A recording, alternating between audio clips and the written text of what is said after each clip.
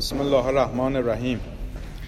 امروز جمعه 19 اکتبر 2018 میلادی مطابق با 27 مهر 1397 شمسی و 9 صفر 1440 قمری در مرکز مطالعات اسلامی مفید در تورنتو کانادا در خدمت حاجی دکتر ادیب هستیم با موضوع تفسیر تنزیلی قرآن سوره تکویر جلسه سوم با یک صلوات به استقبال بحث می‌کنیم. اللهم صل علی محمد. بسم الله الرحمن الرحیم. الحمد لله رب العالمین و صلی الله علی سیدنا و نبینا ابی القاسم المصطفى محمد و علی آله الطیبین الطاهرین المعصومین. اعوذ بالله من الشیطان الرجیم. فلا اقسم بالخنس الجوار الکنس واللیل اذا عسعس والصبح اذا تنفس انه لقول رسول کریم. در این آیاتی بودیم که به پدیده های پنهان شونده و جریانیاب و مخفی شونده نجومی قسم می‌خورد و بعد قسم می‌خورد به لیل اذا عسعس. عسعس یا عسعس. عسعس به معنا دو جور معناش کردن. یکی گفتند که عسعس به معنای رقیق شدن شب هست. شب هم در آغازش که هنوز خورشید از افق خیلی پایین نرفته، روشنایی بازتاب روشناییش در افق هست، کم کم تاریک و تاریک تر میشه، و هم در پایانش که خورشید داره به سمت افق بالا میاد کم کم روشن و روشن‌تر میشه. لذا هم آغاز شب یک نوع رقت و لطافتی در تاریکی شب هست و هم در پایان شب. و لیل قسم به شب اذا عسعس، موقعی که رقیق میشه. حالا رقیق میشه یعنی در آغاز شب، قسم به شب وقتی داره شروع میشه به نقطه آغازین شب، به ساعات آغازین شب، یا قسم به شب در ساعات پایانی اون. بعضی مفسرین هم گفتن به قرینه و صبح اذا تنفس، اون لیلی که اون در واقع عسعسه لیلی که به صبح چسبیده آخر شبه، لذا قسم به تاریک روشنای آخر شب یا به شب آنگاه که به روشنی نزدیک میشه در اواخرش، و قسم به صبح. بعضی از مفسرین هم گفتن که عسعسه در واقع از این باب ثلاثی رباعی مجرد اصطلاحاً بهش میگیم عسعسه رو، مثل زلزله، دحرجه و امثال اینها، که اینا وقتی ریشه‌ای هم در ماضی دارن یه نوع تکرار و یک نوع تدریج رو دلالت میکنن. عس و عسس یعنی آرام و آهسته وارد شد. به پلیس هم، به پلیس مخفی هم که میگن عسس، برای کسی است که خیلی آرام و آهسته وارد میشه و مثلا دزدان رو یا خلافکاران رو دستگیر میکنه. و لیل اذا عسعس یعنی قسم به شب اونگاه که آرام آرام بر همه جا مستولی میشه. گویی پاورچین داره میاد و بر همه جا مستولی میشه. خب اگه این باشه دیگه مراد مسلماً ساعات آغازین شبه و تعبیرم خیلی شاعرانه و استعاری و زیباست. قسم به شب آنگاه که آرام و آهسته فراگیر می شود. و صبح اذا تنفس، و قسم به صبح اذا تنفس، ظرف قید برای صبح. به چه وقت صبح قسم؟ اون وقتی که نفس میکشه. مگه صبح نفس میکشه؟ بله، ما مجازاً تنفس رو حتی در زبان فارسی هم میگیم دیدی ای بخت بخسبیدی و خورشید دمید.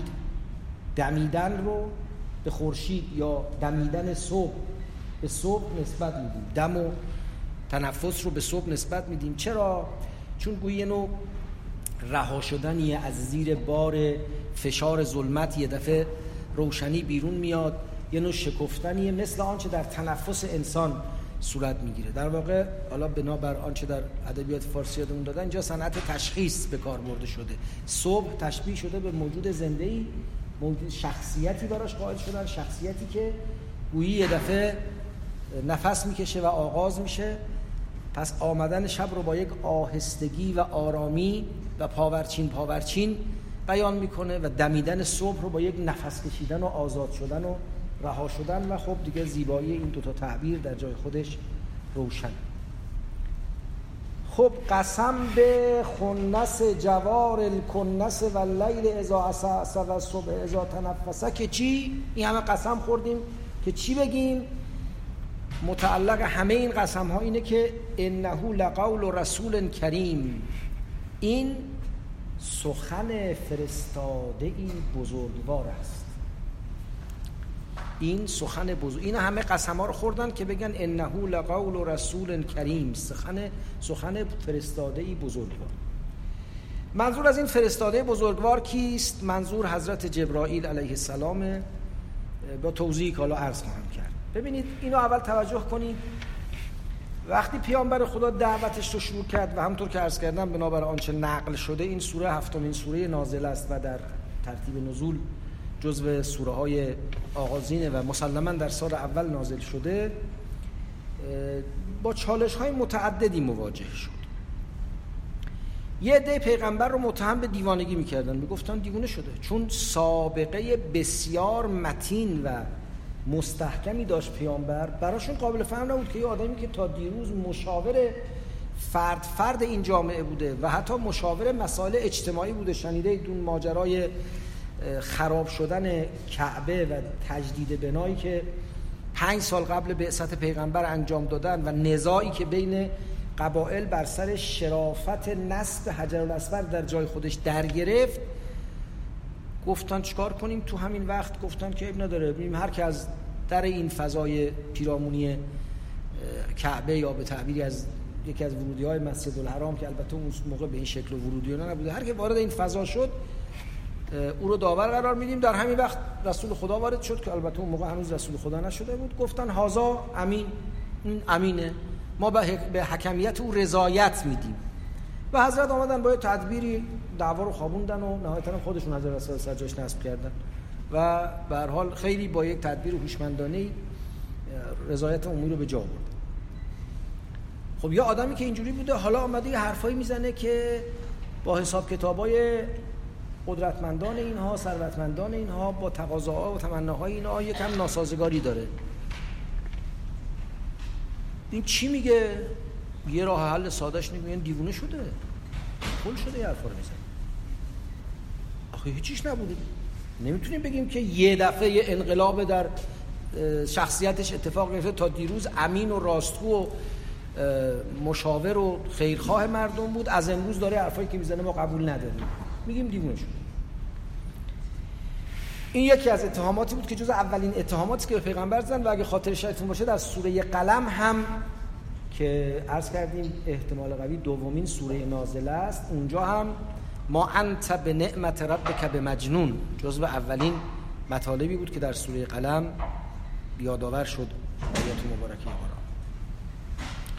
یه مسئله دیگه که وجود داشت این که پیغمبر به نوعی داشت پیش بینی میکرد، یا حالا اگر بار منفیشو در نظر نگیریم داشت پیشگویی میکرد. پیشگویی به اعتبار اینکه پیش بینی به اعتباری که از روی شواهد و قرائنی که قابل فهم همگان هست آینده ای رو ارزیابی کنیم، و پیشگویی به اعتباری که از روی شواهد و قرائنی که فقط در اختیار خود پیشگو هست این ارزیابی رو انجام بدیم بدون شواهد و قرائن قابل توجه و تمسک عمومی. خب پیغمبر میگه فردایی هست و قیامتی هست و حسابی هست و کتابی هست. حرفاش از این جهت به حرفای کاهنا شبیه بود. کاهنا کیا بودن؟ مثل الان که انواع و اقسامش تو همین جوامع مدرن هم هست و نمیدونم فورچون تلر و چی و فلان، از این حرفا زیاد پیدا میشه در جامعه اون روز عربستان و شاید در همیشه جوامع و خصوصا جایی که انسان‌ها میل و تمنای خطا نکردن دارن. این نکته حالا باید یه وقتی خودشون مستقلاً و مفصلاً بهش بپردازیم. یکی از مصیبت‌های جدی که دامنگیر بشر هست اینه که ما خطا میکنیم. ما محدودیت اطلاعات داریم، ما قدرتمون و امکاناتمون محدوده، اطلاعاتمون محدوده و لذا خیلی وقتا خطا میکنیم، ضرر میکنیم، ولی حاضر نیستیم این محدودیت رو به رسمیت بشناسیم. دلمون میخواد یه جوری از حصار این محدودیت بیرون بزنیم و بگریزیم. لذا میریم سراغ کارهایی و رفتارهایی و چیزایی که یه جوری ما رو از این محدودیت نجات بده. اگه بتوانیم سری به پشت دیوارهای آگاهی بزنیم، به پشت دیوارهای امکان اطلاع از عالم بزنیم، سر از آینده در بیاریم، از غیب در بیاریم. این تمنایی بوده که همیشه بشر داشته و به دنبالش هم بوده و جالب اینه که دین هم نسبت به این جستجو خیلی نظر مساعدی نداره. یعنی به ما گفته خیلی تقلا نکنید برای فهمیدن آنچه هنوز وقت فهمیدنش نرسیده. به قول حافظ خون خوری گر طلب روزی ننهاده کنی.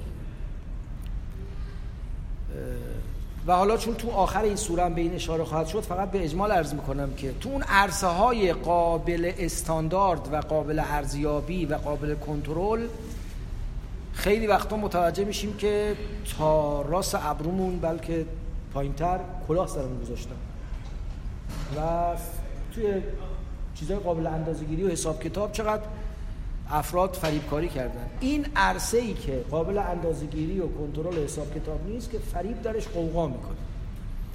لذا حالا یکی از دلایلم که سراغش نباید رفت همینه. به هر حال کسانی بودن به نام کاهن. این معنای کاهن با اون معنایی که در یهودیت از کاهن داریم متفاوته. در یهودیت کاهن یعنی شخصیت روحانی، یعنی واسطه امور روحانی بین خدا و انسان، که اون اصلا در اسلام بلا موضوع شد. کاهنی که عرب ها میگفتن یعنی کسی که میتونه از آینده خبر بده، از پشت پرده خبر بده. بعدم معتقد بودن که این کاهنان از طریق تسخیر شیاطین این کارو میکنن. شیاطین رو تسخیر میکنن و اونا رو به کار میگیرن برای اطلاعاتی که در دسترس عموم نیست. ولذا خیلی وقتا در کارهای مهم مردم میرفتن با این کاهنا مشورت میکردن، از اونا نظر میخواستن، اونا هم یه چیزی از اینا میگرفتن و خودش کاسبی به حال مهمی بود. و در تاریخ عرب هم نام یک کسانی حتی باقی مونده که نوعاً این کاهنا آدمایی بودن که خودشون زندگی آدمواری نداشتن، یا یک نوع عقب ماندگی و معلولیت جسمی و ذهنی داشتن، یا اگه جسم و ذهنشون هم سالم بود به لحاظ اجتماعی متعارف نبودن. معروف میگن یک دو تا از کاهنای معروف جزیره العرب معاصر پیغمبر، یکی به نام شق و یکی به نام ستای. جناب ادیب الممالک فراهانی میگه از شق و ستای این سخنان پرس زمانی، در اون مصمت معروفی که در مدح رسول خدا صلوات الله علیه و آله داره، میگه از شق و ستای این سخنان پرس زمانی. شق و ستای اسم دوتا بوده. ستای میگن یه آدمی بوده که اونقدر نرمی و استخوان داشته که هیچ وقت سرپا نمیتونسته بیسته، یک سره همیشه دراز شده بوده، سرپا نمیتونسته بیسته. لذا ستای یعنی تقریبا مسطح بهش میگفتن، آقای مسطح. شق هم یه آدمی بوده یه گوش، یه چشم، یه دست، یه پا نداشته، یا از هر کدوم یکی داشته، لذا نصفی اندامهای جفت آدمی رو نصفشو داشته، یعنی یه شق آدم بوده، بهش میگفتن شق. حالا به هر حال اینا مدعی بودند که از طریق تسخیر شیاطین و ارتباط با شیاطین میتونن از عالم غیب خبر بگیرن. خب خیلی زود مشرکین گفتن که احتمالاً این محمد صلوات الله علیه و آله به مقام کهنوت رسیده، کاهن شده و میتونه جن رو تسخیر کنه، شیطان رو تسخیر کنه و از این طریق این حرفا رو بزنه. و باز اتهام دیگری که به حضرت میزدن این که سحر یاد گرفته، مردم رو داره سحر میکنه، که البته این سحرش مربوط میشد به این که دلها رو میرو بود، توجه ها رو جذب میکرد و علایق شدید هواداران خودش رو برمی‌گرفت. در حال اتهاماتی است که شروع کردن از همون اول به پیغمبر زدن. ولذا در سوره های آغازین قرآن ما پاسخ این اتهامات رو به انواع مختلف میبینیم که توضیح میده نه اینجوری نیست. قسم به تمام این چیزایی که گفتیم، انه لقول رسول امین، لقول رسول کریم، این سخن فرستاده‌ای بزرگوار است، دارای کرامت است. قبل اینکه ویژگی‌های این رسول رو در آیات بعدی پی بگیریم، یک اشاره کنیم به تناسب قسم با آنچه براش قسم خورده شده اینجا. بعضی از مفسرین صرفاً به زیبایی مطلب اکتفا کردن که خب ستارگانی که نمیدونم در حرکتند و پنهان میشوند و چشمک میزنند و شبی که پاورچین میاد و صبحی که بر میدمد و تمام شد رفت پیکارش. نه، این بیش از عرض میکنم که زیبایی یه تداعی رو در ذهن مخاطب ایجاد میکنه و اون این که من در جلسه گذاشتم عرض کردم ممکنه هر کدوم از این آیات رو بعداً ما بفهمیم، بعداً نسل‌های آینده بفهمن، انشالله تو بهشت وقتی توفیق درس گرفتن از محضر پیغمبر پیدا کردیم بفهمیم که چه دلالت‌های نجومی و زیستی کذا و کذا داره. ممکنه، ولی به هر حال این آیات ذکر للعالمینه، کما اینکه اینجا هم گفته میشه این آیات برای همه بشره. همه بشر هم از همون روز نزول حاضر بودن پای این آیات. باید این آیات رو یک جوری معنا کنیم که مخاطب هم ازش چیزی بفهمه. اگر گفتیم خنث جوار کنث یعنی سیاه چاله یا نمیدونم کوتوله سرخ یا نمیدونم سوپرنوا یا هر چیز دیگری، دیگه اون مخاطب هیچ برداشتی از این نخواهد کرد. این تطبیقاتش رو بذاریم به عهده علاقمندان به علوم مختلف که در جای خودش انجام بدن و لذت ببرن ازش، ما کارش نداریم. اما در مقام فهم قرآن عرض کردیم که در اون آیات اولی که در واقع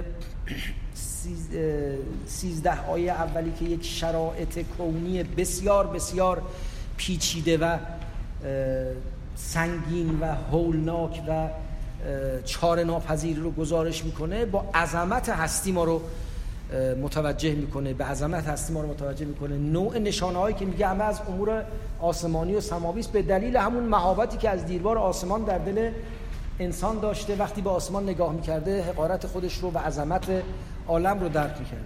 حالا میخواد قسم بخوره از این آسمان پرمهابت، میاد قسم میخوره به پدیده های آسمانی که در افق زندگی انسان قابل درک و لمسه. فلا اقسم بالخنس الجوار الکنس، سوگند به ستارگان، حالا خمسه متحیره نمیدونم سیاه چاله هر چی که هست من نمیدونم، قسم به ستارگانی که میاند و میرند و پنهان میشن، و قسم به همین شبی که پاورچین میاد. همون موجود قدیر و علیم و توانایی که اون آسمان رو تدبیر میکنه و این نظام پیچیده عالم رو تدبیر میکنه و بعدم یه روزی خودش این نظام رو در هم خواهد پاشید و خورشید رو در هم خواهد پیچید و کوه‌ها رو به حرکت خواهد درآورد. همون کسی است که این عالم رو جوری ساخته و جوری تدبیر میکنه که هر شب تاریکی پاورچین بالای سر شما و زندگی شما میاد و هر روز صبح میدمه و نفس میکشه. همون رب العالمینی که قدرتش در اقصای عالم پیچیده، در صبح و شام زندگی شما هم حضور داره. این قسم ما رو آماده میکنه برای چی؟ برای اینکه حضور خداوند ازلی و ابدی و قادر مطلق رو در زندگی شبانه روزی خودمون ببینیم. این اشاره رو در ضمن خودش میاره. انه لقول رسول کریم. به همه این نشانه هایی که هم عظمت خدا رو از سوی و هم نزدیکی او و حضور او و تأثیر روزمره او در زندگی رو نشون میده قسم. انه لقول رسول کریم. این حرفا، این سخنان، این آیات، این قرآن، اینا حرفای شیاطین نیست، اجنه نیست، اینا سخن یک فرستاده دارای کرامت است. بعضی از مفسرین البته نادر به خطا این فرستاده رو بر پیامبر تطبیق کردن، ولی اوصاف بعدی رو که میخونیم مطمئن میشیم مراد پیغمبر صلوات الله علیه و آله نیست. این فرستاده اون کسی است که وحی رو به پیغمبر میرسانه. و اتفاقا نقطه اصلا این بود، اینا میفهمیدن که این حرفا از دهن پیامبر در میاد. ببینید اگه برای من و تو بگن که این قرآن حرف پیغمبره، چون ما پشت حجاب تاریخیم، یک کسی باید استناد این سخنان به پیغمبر رو اثبات کنه. حالا یا با عرض میکنم بگیم تواتر داره یا به هر طریق اثبات کنه. اما کسی که خودش داره با گوشاش از زبان پیغمبر میشنوه، خب میدونه که این حرفا رو این داره میزنه. این از کجا آورده داره میزنه؟ شیاطین دارن بهش میگن. نه شیاطین نمیگن انه لقول رسول کریم. یک رسول کریم داره اینو بر او القا میکنه. پس کاملا پیداست اینجا اصلا معنی نداره که از این رسول کریم مراد پیغمبر باشه، ضمن اینکه اوصافی که بعد میگه کاملا روشن میکنه که مراد پیغمبر نیست. خب این گوینده اسرار را، این سخنگویی که این قرآن آورده رو با این اوصاف معرفی میکنه. یکی این که رسوله، فرستاده است، حرف مال خودش نیست. بنابراین اشکال هم نکنیم که این قول خداست یا قول جبرئیله. نه، قول خداست که به زبان جبرئیل داره میاد دیگه، چون رسول کارش همینه که نامه سلطان رو میبره. پس این حرفا وحی خداست، منتها آورندش جبرئیل. اینجا سخنی از جبرئیل نیست، ولی در آیات دیگری از قرآن ارسال وحی و وساطت وحی به حضرت جبرئیل نسبت داده شده و لذا میدونیم مراد اینجا تطبیقاً جبرئیل. این رسول کریمه یعنی گرانبهاست، ارزشمنده. کریم به هر چیزی که دارای ارزش و گرانبهایی ذاتی و در واقع قیمت بالاست میگن کریم، مثل احجار کریمه، مثل بیت کریم، مثل رب کریم. این رسول کریم ذی قوة، دارای قوت است، قدرتمنده. حالا روایاتی هم در باب این است که پیامبر بهش گفت تو چجور قدرتمندی هستی؟ گفت فلانجا چیکار کردم. ولی همین کافی است که قرآن و خدای علیم حکیم داره میگه این ذی قوته، تواناست، همه کاری که باید بر عهده‌اش بذاریم میتونه انجام بده. این ذی قوته به این معنی. به یه معنا همه موجودات عالم غیر انسان ذی قوتن. فقط خلق الانسانو ضعیفا، فقط انسان ضعیف، بقیه ذی قوتن. چرا؟ برای اینکه بقیه همه یه مأموریتی دارن، بر اساس مأموریتشون، بر اساس توانمندیشون دارن عمل میکنن، بیشتر نمیخوان. هیچ گنجشکی دلش نمیخواد عقاب بشه، هیچ خرگوشی دلش نمیخواد سلطان جنگل بشه، هیچ آهویی دلش نمیخواد ببر بشه. هیچ کدوم در اون برنامه ریزی تکوینی خلالی انجام نمیدن، دارن طبق روال و قوانین تکوین عمل میکنن. فقط یه موجود بهش اختیار داده شده و بهش این امکان داده شده که چیزی بیشتر از توان خودش بخواد. چه هاست در سر این قطره محالندیش؟ خب دلش میخواد خدا بشه، دلش میخواد سلطان عالم بشه. اصلا اینکه دلش میخواد پرواز کنه و به درندگی شیر و به قرندگی ببر و به پرواز عقاب و اینا که هیچی، دلش میخواد خدا بشه. یکی از هوس‌های آدم میخواد جاودانه بشه دیگه. اون علیه لعنت و العذاب هم آمد گفت هل ادلکما علی شجرة الخلد و ملک لا یبلا. میخواد درخت جاودانگی رو، دلش میخواد جاودانه بشه. به تعبیر حالا تورات دلش میخواد از خدایان بشه و نمیتونه، برای این کار ساخته نشده. لذا ذی قوت نیست، ضعیفه. خب جبرئیل ذی قوته، مأموریتی که بهش داده شده است رو به خوبی از عهده برمیاد. آیا مأموریت او فقط آوردن وحیه؟ از این آیات فهمیده میشه نه، بیشتر از این حرفاست. حالا میبینیم ذی قوة عند ذی العرش مکین. ویژگی بعدی او این است که نزد ذی العرش مکانتی دارد. مکانت یعنی موقعیت مخصوص.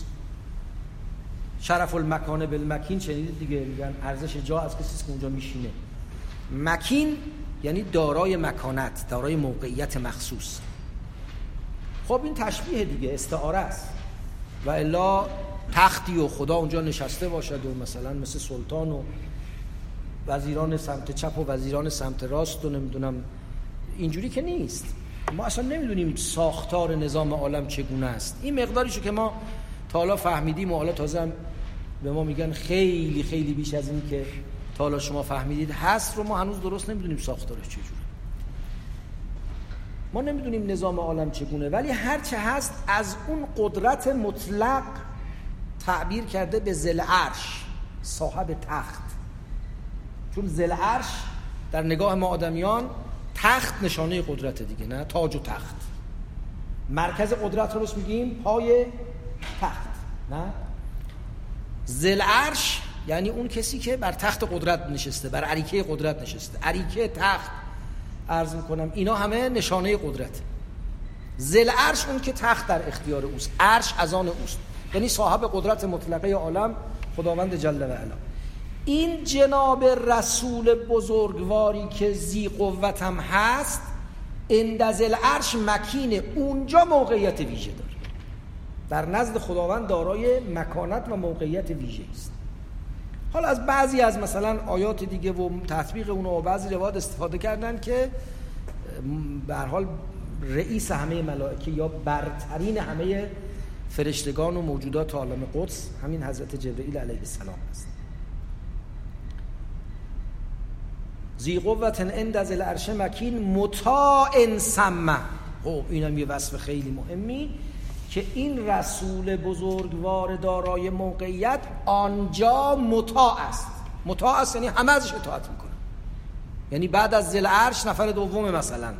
البته این تشبیه غلطیه، بیان غلطیه، اول و دومی. اون اولی است که دوم نداره، در میان مخلوقین، در میان مربوبین، در میان عباد اول است. حالا او که خود حساب ذی العرش از همه جداست. مطاع ثم اشاره به جای دوره، در آنجا، در اون افقی که در دسترس من و شما نیست، اون جایی که ما ازش خبر نداریم، این جناب جبرئیل اونجا مطاع است، فرمانروای عالم غیبه. مطاع ثم امین. و آخرین ویژگیش هم این که امانت داره. پس این حرفا رو یه فرستاده‌ای میاره که بزرگوار، قدرتمند، دارای موقعیت و در عالم عرض میکنم که قدس و عالم غیب اطاعت، همه او رو اطاعت میکنن، فرمان رواست و امینم هست، یعنی هر چیز رو در جای خودش قرار میده و هر امانتی رو به اهل خودش قرار میده. خب پس این که اجنه مستولی شدن، دیوانه شده. اصلا دیوانه یعنی کسی که دیو بر او سلطه پیدا کرده. مجنون هم که میگفتن دو تا تفسیر ازش کردن، گفتن که مجنون کسی جن زده، مثل همین دیوانه فارسی، کسی که جن بر عقل و مستولی شده، یا مجنون کسی که عقلش در پنهانی فرو رفته، چون جنه به معنای پنهان شده. جنت هم که میگن به باغ، چون درختان پشت خودشونو پنهان میکنن، هیچی دیگه دیده نمیشه. جنر هم که میگن سفر، چون آدم پشتش پنهان میشه. خب مجنونه یعنی عقلش پنهان شده، عقلش خلاصه به تعطیلات رفته. پس این حرفای القاء شیاطین نیست. این از جانب به اصطلاح جهت فاعلی به قول فلاسفه، این از جایی که این وحی ازش میاد. و ما صاحبکم به مجنون. این صاحبکم اینجا مراد رسول خدا صلوات الله علیه است. و ما صاحبکم به مجنون. حالا از جبرئیل با اون مهابت و عظمت و شوکت یاد کرد، از پیغمبر که میخواد یاد بکنه میگه صاحبکم. خیلی تعبیر خودمانی از پیغمبر میکنه. چرا؟ دو تا احتمال رو مطرح کردن، البته بیشتر از این حرفا رو تا اونجایی که من برخورد کردم. یکی این که صاحبکم برای این که این آدمی که داریم حرف میزنیم دیروز بر شما وارد نشده، از آسمون زمین نیامده. در جای دیگری فرمود که من عمری در میان شما زندگی کردم، لقد لبثت فیکم سنین. من که مدت زیادی با شما، من 40 سالمه الان دارم این حرفا رو میزنم، 40 سال گذشته هم نشین شما بودم. از من دروغگویی دیدید، از من خبتی دیدید، از من بیهودگویی دیدید، منو آدم بی حساب کتابی یافته اید، یاوه‌گوی علیاذ بالله یافته اید. و ما صاحبکم، صاحبتون همینی که با شما داره زندگی میکنه، همینی که سالهای سال دارید میبینیدش و میشناسیدش و تمام ویژگی‌های خوب اخلاقی و رفتاری رو در او دیدید. این مجنون نشده، دیوانه نشده، جن زده نشده، عقلش آسیب ندیده. این یک وجه دیگه این که صاحبکم برای اینکه پیغمبر رو به شما نزدیک نشون بده. این آدمی که از جنس خودتونه، همراه خودتون. درسته این مبدأ وحی یک عرض میکنم عالم قدس غیبی است و آورندهش یه فرشته است با این 5 ویژگی پرمهابت و عظمتی که گفتیم، ولی پذیرندهش یک انسانی است از جنس شما و در کنار شما و در میان شما. و ما صاحبکم به مجنون. آیه 23 باز یه نکته بسیار جالبی مطرح کنه. و لقد رآه بالافق المبین. خب جبرئیل که آورنده وحیه که کارش درسته، هیچی. این صاحب ما هم، این پیغمبرم که آدم عاقلی شریف دروغگو هم نیست، ما مشکلی با ایشون نداریم، اما شاید اشتباه میکنه، دچار توهم شده، خیالاتی شده باشه. آخه از کجاش این حرف رو میزنه؟ چجوری اون جبرئیلی رو که چنان و چنان میبینه؟ و لقد رآه بالافق المبین. و لقد و به تحقیق و مسلما رآه، این هوی رآه به رسول کریم برمیگرده، فاعل رآ هم صاحبکم هست. این صاحب شما او را، یعنی جبرئیل را، اون رسول کریم را بالافق المبین دیده است. در سوره مبارکه نجم فرمود ما زاغ البصر و ما طغی افتمارونه علی ما یری. چشمش خطا نرفته، طغیان نکرده، سر چیزی که دیده باش بحث میکنه. ببینید وحی برای من شما یه پیغام غیب‌آلوده، برای پیغمبر یه مشاهده است، یه حضوره. چه دیده؟ من نمیدونم چه دیده. میان عاشق و معشوق رمزی است، چه دانم من که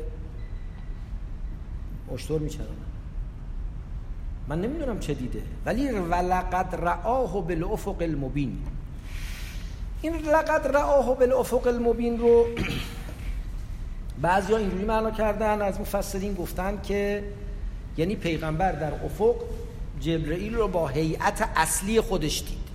اینم برمیگرده به یه روایتی در باب بعثت که اگر خاطرتون باشه در همون سوره اقرا هم بهش اشاره کردیم و عرض کردیم که روایاتی گفتن که پیغمبر وقتی که وحی رو دریافت کرد و داشت برمیگشت بیاد خانه و پریشان بود و نگران بود و مسئولیتشو فکر می‌کرد و مثلا چی شد و چه خبره و چه کار کنم و چه اتفاق هولناکی، یک دفعه جبرئیل رو در قالب یک موجودی دید که پر او تمام آفاق رو پر کرده و همه فضا رو گرفته. حالا آیا اون روایت واقعا سندش درسته، صدورش درسته و اگه هست مرادش واقعا یه پیغمبر یه همچین شکلی رو دیده یا اونم استعاره است، تمثیله، نمیدونیم، اون روایت سر جای خودش. اما ولقد رآه بالافق المبین به نظر میاد یه معنای غیر از این رؤیت عادی متعارفی که ما داریم میگیم رو میخواد افاده کنه. افق یعنی اون ناحیه دوردستی که دیده میشه، ناحیه دوردستی که در واقع گویی انتهای شی هست. ما به افق هم که افق چون هم در واقع آخرین ناحیه آسمانه که میبینیم، هم آخرین ناحیه زمینه که میبینیم و دیگه اونجا گویی آسمان و زمین به هم میچسبن، به هم متصل میشه. در یه ناحیه دوردستی که مبین بوده، که آشکار بوده، در عین اینکه دوردسته اما آشکاره، برای همه آشکار نیست، از دسترس همه دوره، چون از دسترس فهم مشاع و همگانی دوره. این گونه رؤیت ها، این گونه دریافت ها، این گونه به قول امروزی ها تجربه ها یا امر مشاعی در اختیار همگان نیست که هر وقت هر که بخواد ببینه. خیلی مقدمات میخواد، باید از خیلی حصارها گذشت، از خیلی حجابها بیرون رفت. ولی وقتی خدای انسان رو مأموریت میخواد بهش بده، خودش دست او رو میگیره و از این حصارها میگذرونه و از این حجابها بیرون میبره، چون قراره این کاری برای همه انسانها بکنه دیگه. و لقد رآه بالافق المبین، این جبرئیل رو در افق مبین دیده، یعنی جبرئیل رو در یک فهم آشکاری، در یک درک آشکاری از جبرئیل و سخن گفتن جبرئیل دیده. پس اشتباهی هم توش نیست. من بعد نیست اینجا اشاره هم کنم به آیات سوره شعراء، چون عرض کردم که تهمتی که به پیغمبر خدا می‌زدن این بود که اینا حرف شیطانه و تو داری کاهنی میکنی، و بعدم دوباره تو همین عرض میکنم که سوره مبارکه در آیه بعد و ما هو به قول شیطان رجیم هم میگه، برای اینکه فضا بیشتر در ذهن مبارکتون بیاد. در سوره شعرا، در اواخر سوره شعرا میفرماید و ما تنزلت به الشیاطین، این قرآن رو شیاطین نیاوردن، شیاطین نازل نکردن. و ما ینبغی لهم و ما یستطیعون، اونا اهلش نیستن، توانشو ندارن.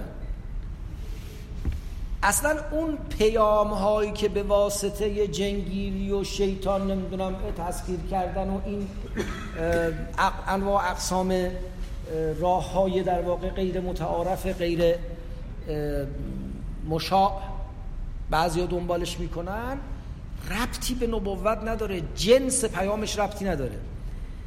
و ما تنزلت به الشیاطین، اینو شیاطین نیاوردن.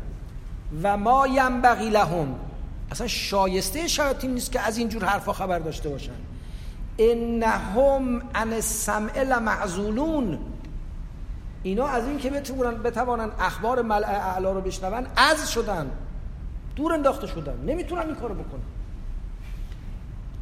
از این و بعد آیات دیگری از سوره جن استفاده میشه که به هر حال یه ارتباطی بین پاره‌ای از موجودات حالا نامتعارف یا غیر شناخته شده‌ای که ما بهشون ممکنه شیطان بگیم، جن بگیم، نمیدونم چی هستن چجوریان، با به هر حال اطلاعاتی از آینده یا جاهای دیگه از عالم هست، اما یه سرکایی میکشن یا نمیدونم حتی یه آدمای شاید یه حدسایی بزنن، حس ششم داشته باشن.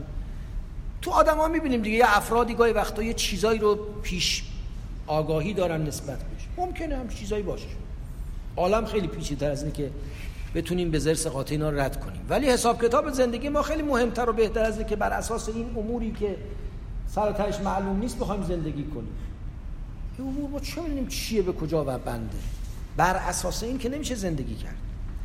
در سوره جن می‌فرماید که از قول اجنه، که از قول جنیان که کرنا نقعد منها مقاعد للسمع، ما قبلا میرفتیم در راههای آسمان ها، راههای آسمان مراد عالم غیب، مراد نمیدونم عالم ذهن، مراد چیه نمیدونیم، می نشستیم گوش میدادیم، یا مثلا توقع این داشتیم که شنود کنیم یا راههایی برای شنود کردن داریم.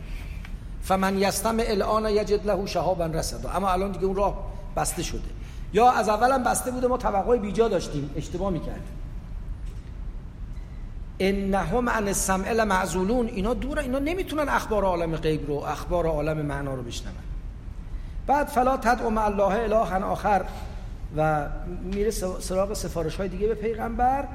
بعد میفرماید که هل انبئکم علی من تنزل الشیاطین، بهتون بگم اگه قرار باشه شیطونی خبر بیاره برای کی میاره، چه تیپ آدمی میتونه مدیوم بین انسان و شیاطین باشه، رسول بین انسان و شیاطین باشه.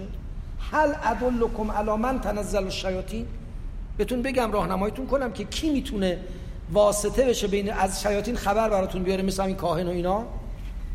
تنزل علی کل افاک اثیم، اون آدم باید به درجه ای از انحطاط شخصیت رسیده باشه، اونقدر باید از مقام انسانیت سقوط کرده باشه که بتونه واسطه بین انسان و مثلا جنیان بشه.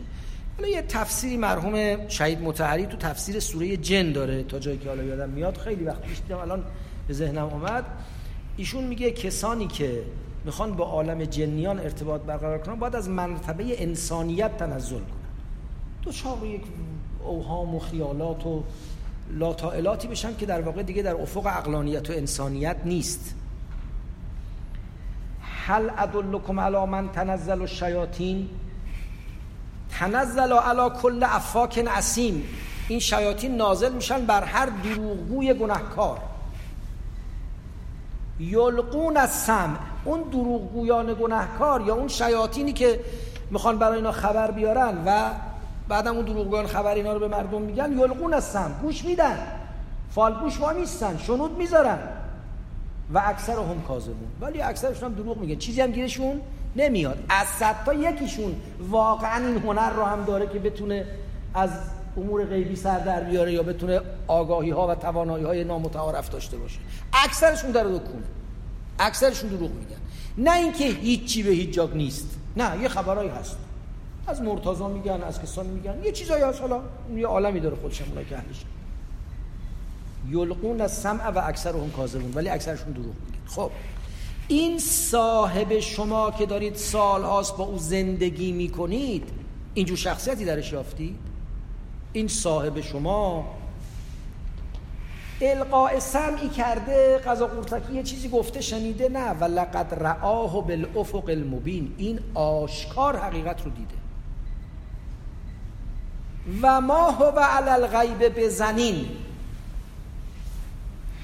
ما هو، این پیامبر، این صاحب شما نسبت به غیب بخیل نیست. زنین تو بعضی قرائت ها با زاد، تو اکثر قرائت ها و قرائت حفص از عاصم با زاد گفتن، همطور که ما میبینیم، و زنین با زاد یعنی بخیل، یعنی کسی که یه چیز رو اونقدر گرانبها میدونه که در اختیار دیگران قرار نمیده، یه نوع نسبت به او بخل می‌ورزه. گاهی در معنای خوب به کار میره، گاهی در معنای بد. مثلا تو روایتی که منسوب است به امام صادق، معروف به حدیث عمران بصری، حضرت میگه به عمران، میگه انی رجل زنین به وقتی، این من آدمی هستم قدر وقتمو میدونم، همچه الکی خرجش نمیکنم. لزوما اینجا معنای بدی نداره. ما هو علی الغیب بزنین، یعنی اون بخیل نیست، چون آخرین احتمالی که به ذهن میاد اینه که خیلی خوب پیغمبر درست رفته دیده، ولی نکنه حالا داره یه چیز دیگه برای ما میگه، یه چیز دیگه برای ما میگه دیگه. خب این هم تو طول تاریخ بشر متاسفانه سابقه داشته است که کسانی حالا یا به عنایت الهی یا به کوشش خودشون سر از یه چیزایی در آوردن، بعد در اختیار عموم قرار ندادن دیگه. این طبع حریص انسان که خلق الانسان حلوعا، انسان حریص آفریده شده، اذا مسه الشر جزوعا، وقتی مصیبتی میاد داد و فریاد و آی همه بیاد کمکم کنید، و اذا مسه الخیر منوعا، چیزی هم که گیرش میاد باید 6 جا قفلش بزنه و ثبتش کنه و همه جا به اسم اون شناخته بشه تا بعد اجازه بده کسی دیگر ازش استفاده کنه. نه، این پیغمبر اینطور آدمی نیست. و ما هو علی الغیب بزنین، بخیل نیست. اگه از عالم غیب چیزی به او داده ایم، همونقدر گشاده دست است که او رو با شما در میان بگذاره، هم ما مأمورش هم کردیم که در اختیار بگذاره، چون اصلا ما گفتیم ازش خواستیم که این کارو بکنه. اما بنابر بعضی قرائت ها که زنین رو با زاء مؤلف به قول علما اخت التاء گفتن، زنین به اون معنا یعنی هم به معنای متهم میاد، هم به معنای بدگمان. زنین هم به معنای فاعلی میاد، هم مفعولی. مفعولیش میشه متهم، کسی که نسبت به او بدگمانی وجود داره.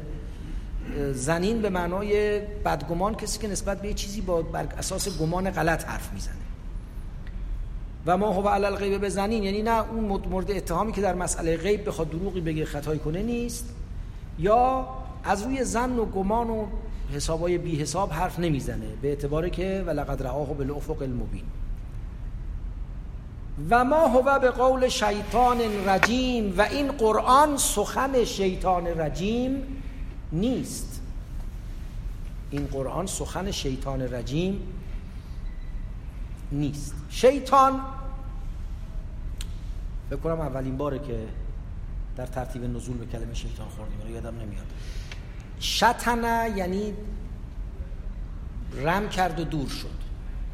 شیطان موجودی که دور میشه، فرار میکنه، دور میشه، رم میکنه، از مسیر خودش خارج میشه، بیراهه میره، به حالا پاره از موجودات هستی که از مسیر بندگی دور شده‌اند گفته میشه. گاهی مجازاً و استعارتاً به موجوداتی که دچار آسیب و آفت هم شدن میگن. مثلا اسبی که رم میکنه میگن شطنت دابه. این کاربرد حقیقی نیست، چون اسب انتخاب و اختیار نکرده که رم کنه. به نظر میاد شطنه در مورد موجودی باید به کار بره اصالتاً که از خودش یک انتخاب و اختیاری داره. یا بگیم معناش اعم از دور شدن و خارج شدن از مدار اختیاری و غیر اختیاری است. به هر حال ناتوان شدن، خراب شدن، از اون ذی قوت بودنی که گفتیم هر چیز در جای خودش ذی قوت آفریده بیرون رفتن، از اون مدار اصلی خودش فاصله گرفتن.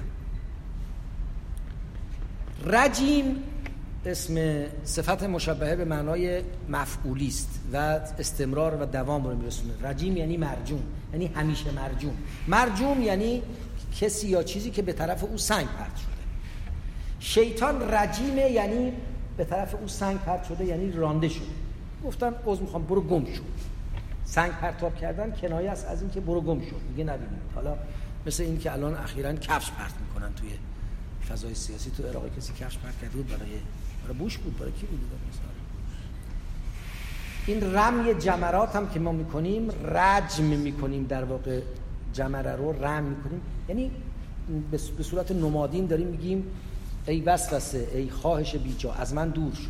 خب قرآن میفرماید که وقتی که اون شیطانی که حالا شیطان اصلی رئیس پدرشون، نمیدونم چه کاری مملکته، همون که آدم رو گول زد، بعد بهش گفتیم فخرج منها انک من المرجومین، برو تو از اونایی هستی که بهشون گفتیم برید گورتون رو گم کنید، رجم شدن. و ما هو به قول شیطان رجیم، این سخن شیطانی که رجم شده نیست. شیطانی که رجم شده دیگه گورشو گم کرده رفته. حالا برگردید به همون سوره شعرا، و ما ینبغی لهم و ما یستطیعون انهم عن السمع لمعزولون، اینو عزل شدن. رو گفتیم برید رد کارتون، دسترسی دیگه به اخبار عالم غیب ندارن. این حرف شیطان رجیم نیست. پس این اتهام که این وسطا شیطانی آمده دخالت کرده، پیغمبر خوب، جبرئیل هم خوب، همه چی درست، ولی خط رو خط افتاده، اینجا قاطی کرده، اینجا خلاصه فرکانسی انداختن رو فرکانس جبرئیل، این احتمالاً رد میشه. فاین تذهبون، حالا که این همه محکم کاری در مورد وحی شد، کجا دارید میرید؟ فاین تذهبون، به کدام سو میرید؟ استفهام توبیخی است. چرا نمیاید پای این چراغ هدایت؟ چرا نمیاید بر سر این سفره هدایت؟ فاین تذهبون ان هو الا ذکر للعالمین، این قرآن نیست مگر حصر اضافی است، البته به نسبت این که این قرآن نه القاء شیطانه، نی فسون است و نه رمل است و نه خواب، این نه القاء شیطانه، نه سحر، نه شعر، نه عرض میکنم که توهمه، نه هیچی نیست. این هو نیست، هیچ چیز نیست الا ذکر، فقط ذکر، یادآوره، هشدار دهنده است، بیدار کننده است.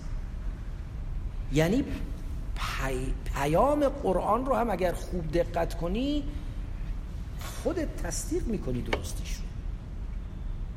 پیغام تو هر آن که ز باد صبا شنید، از یار آشنا سخن آشنا شنید. این مهمه. یکی از ویژگی‌های قرآن اینه که ممکنه خیلی از چیزایی که قرآن میگه قبل اینکه قرآن بگه ما نفهمیم، ولی وقتی میگه دل تصدیقش میکنه، میگه راستی همین جوره ها. به قول منطقیین قضا یا قیاساتها معها، قضایایی است که استدلالش با خودشه، وقتی گفته میشه میگه راست میگه، حرف درستیه. ان هو الا ذکر، این ذکر، یادآوری آن چیزی است که در فطرت تو، در انسانیت تو، در ساخت تو، در تمنای انسانی تو وجود داشته ولی یادت رفته. ذکر للعالمین، برای همه جهان، همه جهانیان. عالمین اینجا رو نباید جمع عالم به اون معنی که در سوره حمد گرفتیم که بگیم همه عوالم ممکنه، نه، عالمین اینجا در واقع جمعی است که مفرد نداره، یعنی انسان‌های دارای شعور، برای همه موجودات با شعور، همه انسان‌هایی که دارای عقل و درکن، مال هیچ قوم خاصی، ملت خاصی، روزگار خاصی، زمان خاصی نیست. البته لمن شاء منکم ان یستقیم، برای همه عالمیان هست، اما برای هر کدومتون که بخواید مسیر مستقیم رو طی کنید، بخواید در مسیر درست قرار بگیرید. لذا این لمن شاء منکم ان یستقیم بدل میشه از عالمین. ان هو الا ذکر للعالمین، نیست جز ذکری برای همه جهانیان. به جای همه جهانیان لمن شاء منکم ان یستقیم، هر که بخواد. این باز ویژگی هم قرآن به زبانهای مختلفی در مورد خودش گفته است که قرآن برای عده‌ای شفاء و رحمه، برای عده‌ای لا یزید الظالمین الا خسارا، جز خسارت به بار نمیاره. این انتخاب خود ماست که از قرآن چه بگیریم، با قرآن چگونه مواجه بشیم. لمن شاء منکم ان یستقیم. یستقیم رو در اون بحث که به صراط مستقیم که کردیم فکر کنم دیگه کفایت کنه. استقامت در مقابل اعوجاج و انحناء، یعنی راهی که راست درست به مقصود میرسونه. یا منکم ان یستقیم یعنی کسی که بخواد تو راه حق مستقیم باشه، یعنی استقامت به ورزه، بیراه نره، کج راه نره. و ما تشاءون الا ان یشاء الله رب العالمین. خب این آیه خیلی بحث داره ولی ظاهرا وقت ما رو به اتمامه. من اجازه میخوام که یه توضیح مختصری راجع به این آیه بگم، بعد یه بحثی، چون این آیه مربوط به بحث جبر و اختیار میشه، بحث مفصل تری داره. حالا یا جلسه‌ای مستقلاً راجع به اون موضوع بحث میکنم یا به مناسبتی که بعداً در ادامه هم برخورد میکنیم به این مضمون بهش میپردازیم. اینجا فقط اجمالاً عرض کنم که وقتی فرمود لمن شاء منکم ان یستقیم، ممکنه به ذهن بیاد که خب دست خودمونه دیگه، حالا اینو به تذکرش دیگه، میخوای عمل کنی میخوای نکن. یا کسی فکر کنه که خیلی خوب نهایتا من تصمیم گیرنده نهایی هستم، پس هر جوری بخوام تصمیم میگیرم. یا کسی فکر کنه که عجب پس من مستقل در تصمیم گیری هستم. کمان که در شأن نزول هم گفتن که وقتی ابو جهل این آیه رو شنید گفت که کار به دست خودمونه، هر کار خودمون خواستیم میکنیم. بلا فاصله میفرماید و ما تشاءون الا ان یشاء الله رب العالمین، و شما چیز رو مشیت نمی کنید مگر اینکه خدا که رب العالمین اون رو مشیت کرده باشه، اراده کرده باشه. این قاعده است تو قرآن، هر جا هر امری را به اراده و مشیت هر موجودی ارجاع میده بلا فاصله بعدش میگه مگه خدا نخواند. یعنی هیچ مشیت مطلقه‌ای جز مشیت مطلقه خداوند در عالم نیست. همیشه باید توجه کنیم که همون قصه‌ای که بارها به مناسبت‌های مختلف عرض کردم که ترک استثناء نمودند از بتر، پس خدا بنمودشان عجز بشر. ترک استثناء نه مرادم شقوتی است، نی همین گفتن که عارض حالتی است. مراد اینه که انسان توجه نکنه که هر اتفاقی در عالم میفته در دایره مشیت مطلقه خداوند میفته. فکر میکنم این آیه به توضیح بیشتر نیاز داره. من میترسم که الان با تعجیلی که میکنیم از عهده برنیاییم. حالا نمیدونم، یا بذارید من یه بررسی کنم، یا جلسه آینده رو اختصاص میدیم مثلا به این بحث و این آیه، یا یه بخششو از این آیه شروع کنیم و بعدا میریم سوره بعدی. استفاده میکنیم از آرا و انظار دوستان و الحمدلله رب العالمین.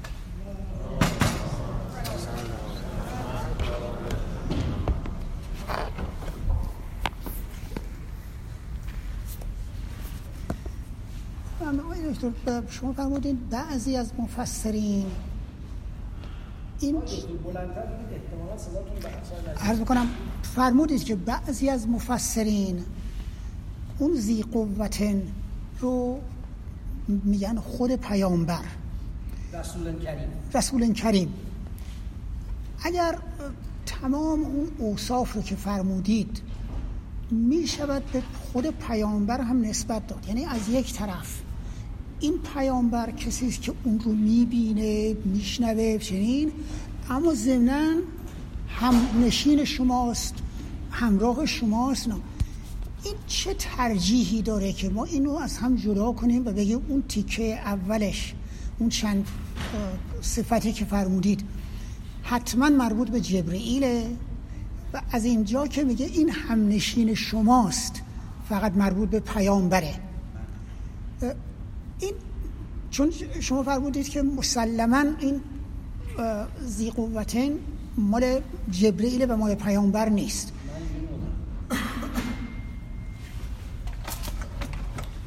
عرض میکنم که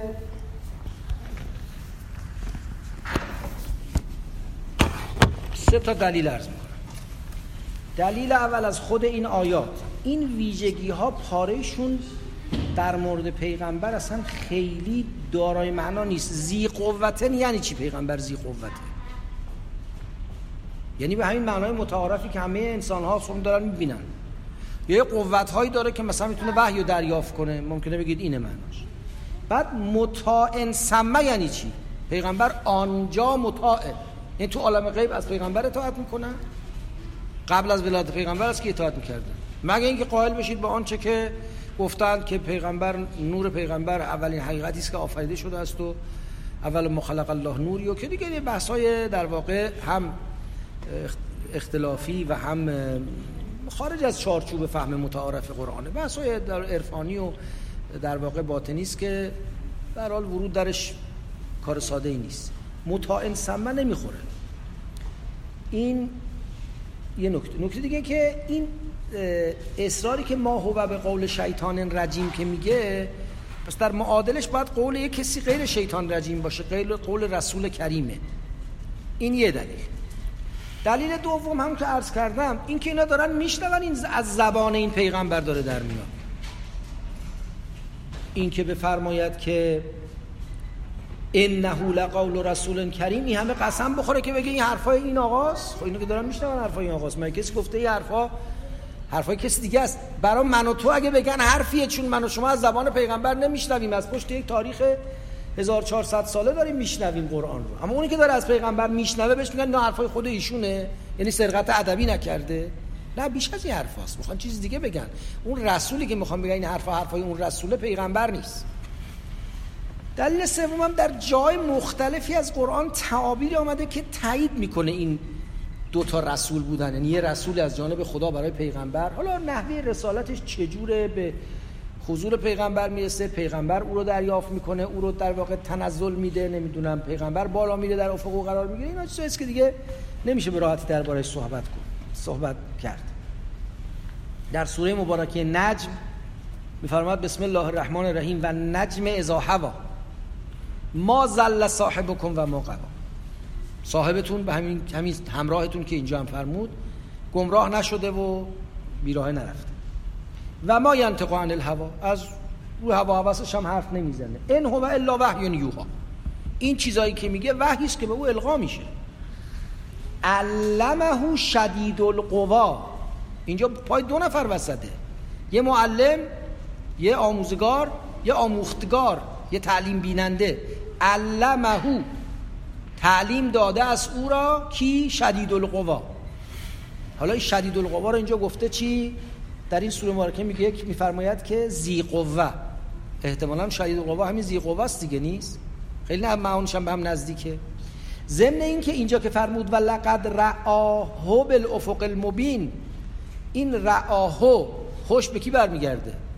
به اون رسول کریم. اگه بگیم رسول کریم خود پیغمبره، وقت فاعل و مفعول رآه یکی میشه، یعنی خودشو در افق مبین دید. عیب نداره، ممکنه خیلی، ولی زور میبره، آن محال نیست که پیغمبر یعنی خودشو در یه افقی دریافت کرد. دیگه باید در واقع یک کمی همشو استعاره و تشبیه و مثل چیزایی که بعض بزرگان اخیراً گفتن میشه. مفهوم کجا به مفهوم اشاره کرده بود که بگه ولقد رآه؟ مفهوم رو دید. خیلی خوب. حالا سوره مبارکه نجم رو چیکار میکنیم؟ علمه شدید القوا، این رو شدید القوا به او تعلیم کرده. ذو مرة فاستوی، این عرض میکنم که شدید القوا دارای یک توانمندی خاصه، عرض میکنم که یا به اصطلاح دارای یک قدرت ویژه است، یا دارای یک زیبایی فوق العاده است. فاستوی بعد در این حال خیلی هم اعتدال داره، در جای خودش قرار گرفته. و هو بالافق الاعلی، حالا هو رو چه به جبرئیل بزنیم چه به پیغمبر، هر دو احتمال هم هست. این که بالاخره یه دوگانگی بین فرشته وحی و پیغمبر صاحب رسالت از اینجا هم فهمیده میشه. جای دیگری هم هست، من اینجا رو آوردم چون این تعبیر شدید القوا با این تعبیر ذی قوه تناسب با هم داشتن. نه، ما جای زیادی تو قرآن میبینیم که سخن از اینه که یه موجودی، حالا اون موجود کیه و چیه بماند، واسطه است برای آوردن کلام خداوند و رساندنش به رسول خدا. لذا اون رسول غیر از اون هم رسول. وقت مثلا در داستان سامری بهش میگه که سامری چیکار کردی؟ میگه که قبضت و قبضتا من اثر رسول. خب بسیاری از مفسرین گفتن این قبضتا من اثر رسول منظور جای پای موسی نیست. سامری تونسته بود مثلا جای پای جبرئیل رو ببینه یا جای دیگری. الان به ذهنم بعضی تبادر میکنه، عرض میکنم میشه بیشتر به خصوص دید مواردی رو که نشان دهنده این باشد که مراد از رسول اینجا کیه. حالا جالبه، اینم بعد نیست عرض کنم که یه بحثی کرده است جناب جارالله زمخشری، میگه خب از اینجا میشه فهمید که مقام جبرئیل از مقام پیغمبر بالاتر. چرا؟ جبرئیل رو با 6 تا وصف، یا حالا اگه بگیم وصف اولش نازل منزله اسم گفت رسول، بعد 5 تا ویژگی دیگه براش گفت، 5 تا ویژگی خیلی قدرتمند. به پیغمبر کسی گفت رفیقته، خیلی اونو بیشتر تحویل گرفته آیه. پس جبرئیل از پیغمبر بالاتر. خب بعضی از مفسرین شیعه هم سعی کردن جواب بدن، گفتن نه، الان چون شبهه در این بود که این خبر از عالم غیب تا بیاد اینجا برسه مشکلی پیدا کرده، می‌خواست اون مشکل رو مرتفع کنه، در مقام مقایسه پیغمبر با اون نبود. بعد گفتن پیغمبر بالاتره. حالا واقعش اینه که من نمی‌فهمم مثلا بالاترم یعنی چی. مثلا اگه من از شما بپرسم آقا در کره زمین اقیانوس آرام مهمتره یا سلسله جبال هیمالیا مهمتر، یعنی چی؟ خب اون کوه، اون اقیانوسه، چه ربطی به هم داره؟ ما دلمون میخواد تو هر چیز استیم سوالای مثلا همینجوری مقایسه‌های بی ربط، پیغمبر بالاتره یا جبرئیل؟ بالاتر یعنی چی؟ پیغمبر یه موجود، جبرئیل موجود دیگه است. بله، به یه معنا اصلا انسان از همه فرشتگان به یه معنا بالاتره، چون که حتی اذا سویته و نفخت فیه من روحی فقعوا له ساجدین، به همه فرشتگان گفت برای انسان سجده کن. به یه معنا فرشتگان بالاترن چون با عباد مکرمون لا یعصون الله ما امرهم. خلاصه به نظر این مقایسه های مقداری تفنن های بی‌وجهه. به هر حال مفسرینی هم آنچه شما فرمودید رو گفتن که ویژگی پیغمبره، ولی به نظرم هم متن هم سیاق محتملی که بیرون متن بوده و هم آیات دیگه دلالت میکنه برای اینکه این رسول غیر صاحب حکم است. 2 نفر. من خودم سوال میکنم. اجازه سوال از شماست. عرض کنم خدمتتون که این نوبت گرفتی؟ بله. سوره های ابتدایی قرآن و مخاطب داره اینطوری حالا سوال میکنه که این کسی که این حرفو داره میزنه یا دیوونه شده یا ساحره یا حواسش پرت شده یا اینکه دچار توهم شده. بعد برای دلیل نفی بر این دور پیش میاد، عملا یک دلیل و مدعی از هم جدا نمیشن. یعنی یک همون کس باز با همون حرفا میاد میگه نه من متوهم نشده به خاطر اینکه یه نفر اومده بهش گفته یا اینکه مثلا با شما همنشین بوده. این یه مقداری قانع کننده به نظر نمیاد واسه مخاطب. بله، خیلی سوال خوبیه. به تعبیر دیگری اتفاقا حالا جسارت به ساعت شما نشه، به همین دلیلم قانع نمیشدن.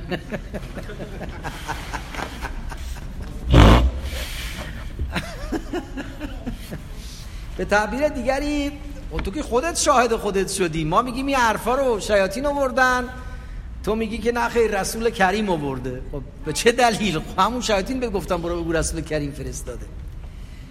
2-3 تا نکته رو توجه بفرمایید. یکی این که برخلاف توقع تاریخی که ما داریم و این توقع تاریخی به نظر میاد در زمان پیغمبرم بوده، پیغمبر دکان معجزه پراکنی باز نکرده که خیلی نکته مهمیه. فهم معاصران پیغمبر عرب جاهلی از نبوت یا آدمی بوده که همه چی خبر داشته باشه، همه کاری هم بتونه. لذا می آمدن به پیغمبر میگفتن که ما به تو ایمان نمیاریم مگر اینکه آسمون رو خراب کنی سرمون، یا بری آسمون از اونجای نامه مهر امضا شده بیاری که تو پیغمبری، یا باغ داشته باشی، نمیدونم باغم نه باید چشمم توش داشته باشی، چیزای اینجوری. بعد پیغمبر میفرمود که سبحان ربی و سبحان الله هل کنت الا بشرا رسولا. بابا من یه آدمم به رسالت برگزیده شدم. می آمدن میگفتن که تو باید به شرطی به تو ایمان میاریم که همه چیزو بدونی. لو کنت اعلم الغیب لاستکثرت من الخیر و ما مسنی اللغوب. اگه غیب میدونستم که همه خیرها رو برای خودم جمع میکردم، همه گرفتاری پیدا نمیکردم، هر روز یک از شما ما رو اذیت میکنید. راهی جز این نیست که از مضمون این پیام، این برای امروز ما هم هست، از مضمون این پیام و از خروجی شخصیت پیغمبر به صدق او بریم. من نه اونقدر ادعای احاطه تاریخی دارم، نه اونقدر به لحاظ کلامی سواد دارم که به ضرس قاطع بگم پیغمبر هیچ معجزه‌ای جز قرآن نداشته. بعضیا گفتن اینو، من نمیدونم، راجع به این نمیتونم ادعا نظر کنم. اما اینو میتونم بگم از خود این قرآن و زندگی پیغمبر فهمیده میشه که این که هر که درآمد بلافاصله یه چوب سحرآمیز دست پیغمبر باشه بزنه براش خبر بیاره نمیدونم معجزه کنه، این در کار نبود. و اتفاقا می آمدن میگفتن که قرآن تعبیرش اینه بل یرید کل منهم ان یؤتی صحفا منشره. اینا توقع دارن که اگه وحی میاد خب چرا برای تو میاد، برای هممون بیاد جدا جدا پست کن در خونه هممون دیگه، به چه دلیل برای تو پست کردن به ما برسونی؟ اینا همه مال اینه که ما در واقع اون مخاطبین و در طول تاریخ و ماها هم تلقی درستی از وحی و هدایت و رابطه انسان با خداوند نداریم. ما راهی جز این نداریم که جز این که از معبر خود پیغمبر حقانیت او رو بفهمیم. تو یک علم کلام که میرید میگن حقانیت پیغمبر رو از چه راهی میشه فهمید؟ یکی از شهادت ادیان سابقه. بله به لحاظ نظری خوبه، ولی به لحاظ عملی خود ادیان سابقه کمیتشون لنگه. یعنی اگر قرآن نبود و اگه ایمان ما به قرآن نبود ما نمیدونستیم مسیح چیزی بیشتر از رستم دستان بوده یا نبوده. یه کتابی در تاریخ پیدا شده از یه آدمی حرف میزنه که غیر این کتاب هیچ جای تاریخ ازش اسمی نیست. از فرماندار فلسطین پیلاتوس اسم هست تو تاریخ اما از مسیح نیست، فقط تو متون مقدس هست. اگه قرآن نبود مسیح برای ما باقی نمیمون، موسی برای ما باقی نمیمون. که حالا ما بیان بگیم آقا مسیح گفته 625 سال بعد از من یا 600 و کمتر 600 خورده ای سال بعد من یه کسی میاد و این پیغمبره، بعدم مگه حالا اون 625 سال دقیق مسیح گفته؟ میگن آقا قرآن فرموده که مسیح گفته بی رسول میاد یأتی من بعدی اسمه احمد. خب اینم که قرآن داره میگه، اول باید پیغمبر رو قبول کنی بعد این آیه رو قبول کنی. بس این راه بر ما بسته است. عملا راه دوم معجزه که کیف میکنن متکلمین از معجزه، که عرض کردم از قرآن برمیاد که پاره‌ای از انبیا اینو داشتن. در مورد حضرت موسی معجزاتی بوده دیگه، تصریح قرآن رو نمیتونیم انکار کنیم. در مورد مسیح، اما در مورد پیغمبر اسلام به نظر میاد که انکار مطلق نمیشه کرد. همونطور که عرض کردم از قرآن نمیشه انکار مطلق فهمید. تاریخ هم خیلی باید بلد باشیم که به ضرس قاطع حرف بزنیم، ولی لااقل این نمیشه فهمید. اینجور نبوده که هر کامت بگه آقا یالا یه معجزه پیغمبر از آستینش در بیاره معجزه بده. راه سوم گفتن جمع قرائن. بله این راه بازه. شما بیاد اتفاقا این جمع قرائن فقط برای پیغمبر خاتم بازه. به قول مرحوم دکتر عبدالحسین زرینکوب میگه تنها پیغمبری است که در سپیده دم روشنایی تاریخ زندگی میکرده. ما اگه متن مقدس نباشه، نه از زردشت، نه از موسی، نه از عیسی، نه از ابراهیم، نه از نوح سلام الله علیهم اجمعین هیچ چی نمیدونیم. از خود متون مقدسشون میدونیم یا متون مقدس بعد.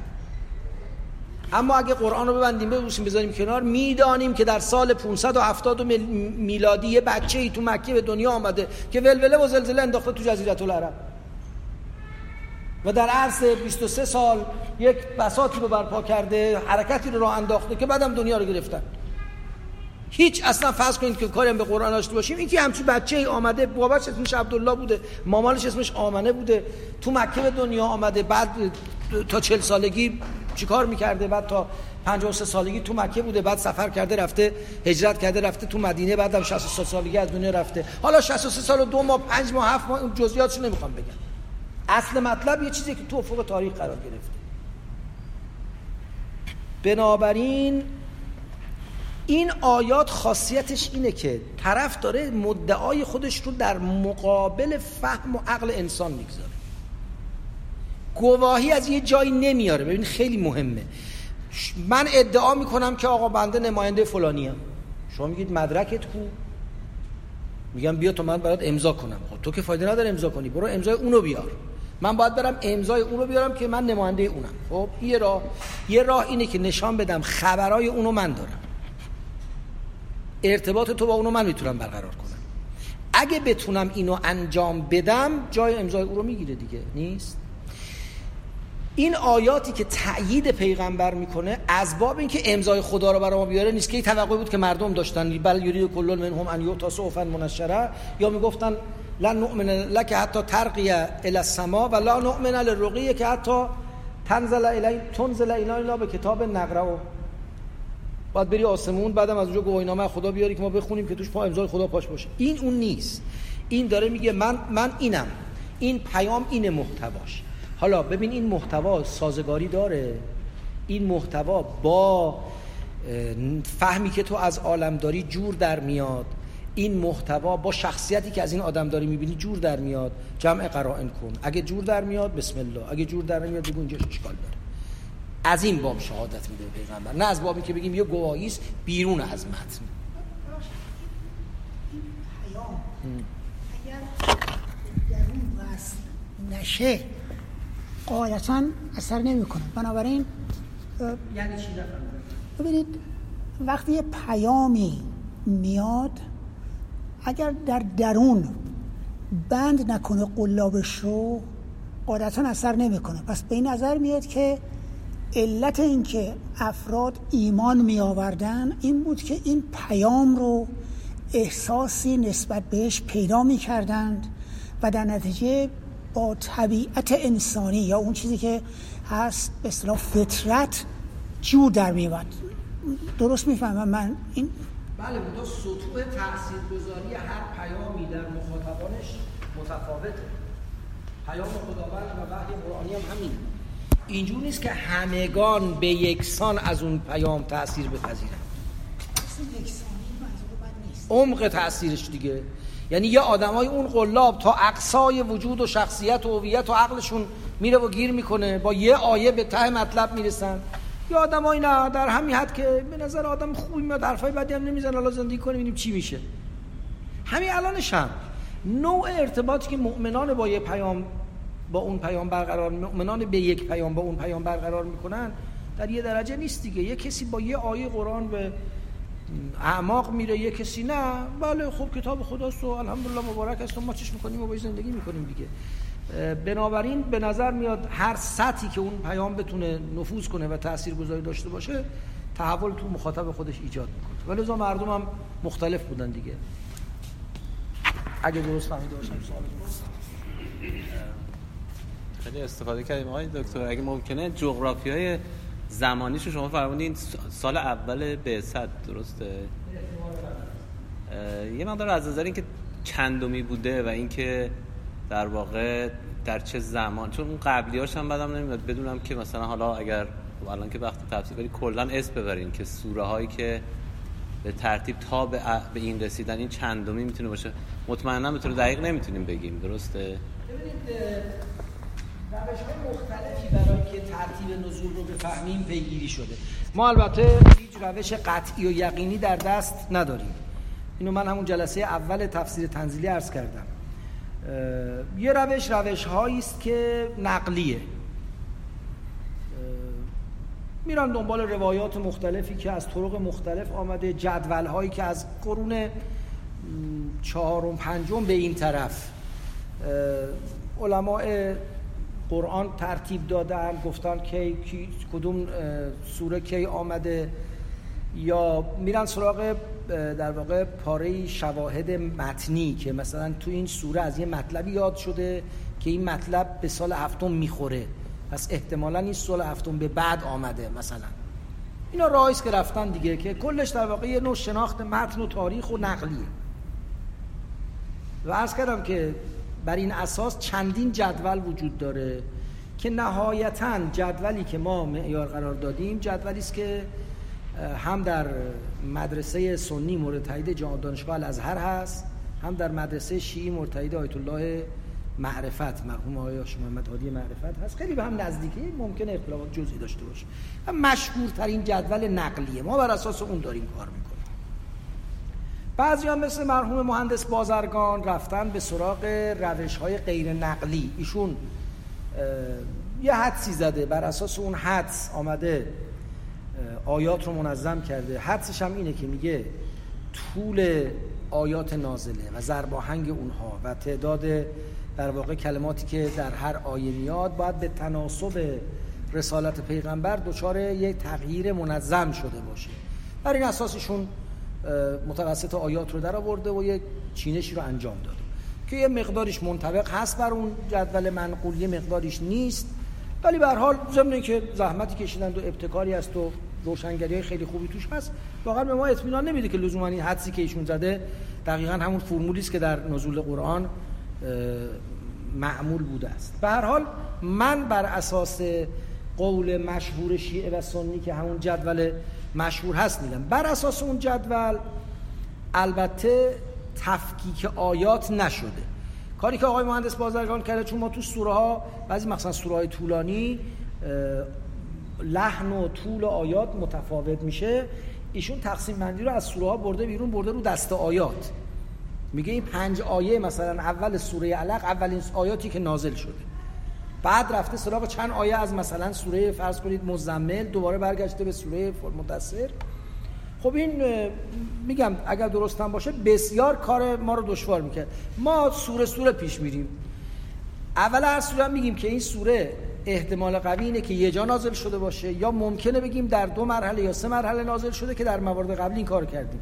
ترتیبی که ما تا حالا پیش گرفتیم بوده که اول همه سراغ سوره اقرأ بسم ربک الذی خلق یا سوره علق رفتیم، سوره دوم سوره قلم بوده، سوره سوم سوره مزمل بوده، سوره چهارم سوره مدثر بوده، سوره پنجم سوره حمد بوده، سوره ششم سوره تبت یدا ابی لهب و تب بوده و هفتمین سوره تکویره.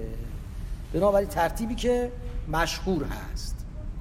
بعد میشم ان شاء الله میریم سراغ سوره مبارکه اعلی، سبح اسم ربک الاعلی. بعدیش ان شاء الله یه سری سوره ها رو داریم که همونجوری شما فرمودین تیکه تیکه اومده، یعنی بعداً اینا مرتب شده. اینو به چه شکل حالا تو تنزیلات من به نظر من خیلی موضوعیت و اهمیتی نداره که حالا شاید علاوه تاریخی اهمیت داشته باشه که بدونیم کدوم آیات، هم کاری که مرحوم بازرگان کرده یک رویه تاریخی، یک تغییر تاریخی رو میتونه مطرح بکنه یا ممکنه یه روشی رو مطرح بکنه، ولی خیلی هم مهم نیست. ولی حالا شما بر اساس تنزیل آورید به یک سوره هایی خواهیم رسید که تیکه‌ایش در مکه است، تیکه‌ایش در مدینه است. حالا اونو چی کارش میخوام بکنیم، چه جوریه؟ عرض میکنم که درست میفرمایید. مطابق چند تا نکته عنایت بفرمایید. یکی این که موافقم با شما که اونی که خیلی برای ما سودمنده اگه میشد بفهمیم که دقیقاً جای نزول هر آیه رو در تاریخ 23 ساله تعیین کنیم. اگه این کار میشد که محشر بود. از چه جهت؟ از 2 جهت. یکی حوادث و اتفاقات بیرونی مقارن با نزول رو بریم اگه میتونیم به دست بیاریم، که البته اونم درسته گفتیم در سفید دم تاریخ پیغمبران معناش نیست که تمام جزئیات با خبر همون سفید دمه سر ظهر نبوده همه چیز همه جا روشن باشه. خیلی جا شما نمیدونیم، ولی برای اون مقداری که میدونیم و از مقارنه بین اون اطلاعات تاریخی و اینکه این آیه در همون روزها نازل شده خیلی اطلاعات خوبی به دست میامد که خب حالا این خیلی دور از دسترس. و یکی دیگه حالا حداقل اگه اینم ندونیم این که کدوم سوره و کدوم آیه قبل کدوم آیه آمده.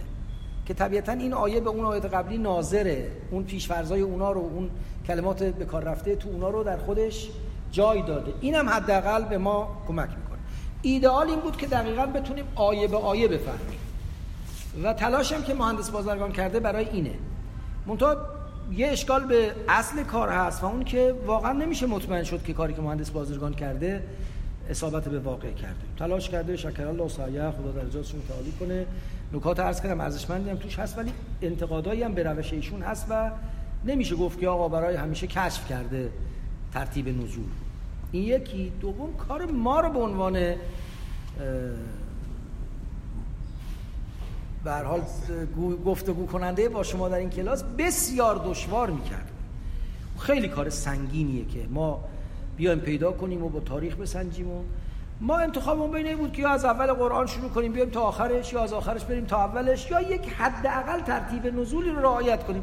دیدیم اینجوری از باب اینکه آب دریا رو اگر نتوان کشید هم به قدر تشنگی باید چشید، لااقل یکم به فضای ترتیبی نزول نزدیکتر میشیم. بر این اساس این روش رو پیش گرفتیم، ولی ادعا نمی‌کنیم که با این ترتیب میشه تمام اون نکاتی رو که از اون روش ایدئال به دست میاد به دست آورد.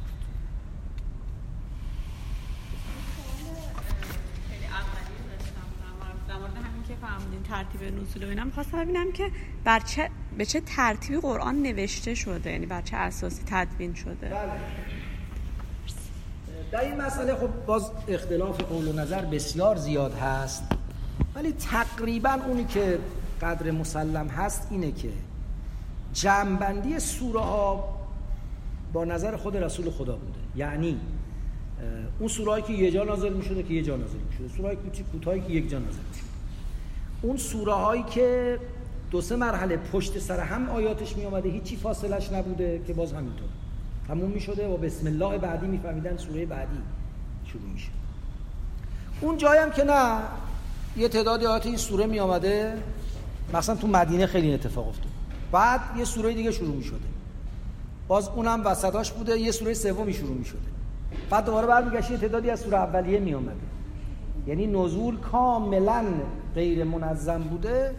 بنابر روایات فراوان و پاره شواهد خود پیغمبر میگفته که این آیه رو از در اون سوره قرار بدید بین فلان آیه و فلان آیه. یعنی خود پیغمبر ترتیب سور رو، ترتیب آیات یک سوره رو تعیین می‌کرده.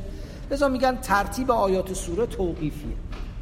آنچه تایید میکنه این قول رو اینه که یه رسمی وجود داشته و اون این بوده که کاتبان وحی میآمدن قرآن رو بر پیغمبر قرائت میکردن، پیش پیغمبر میآمدن میخوندن و پیغمبر اداگاهی اشکال میکرده، اینجا رو اعراب بشه، اینجوری گفتی اصلاح میکرده. بنابراین این احتمال بسیار تقویت میشه که آیات یک سوره رو در زمان خود پیغمبر جمع بندی کرده باشه.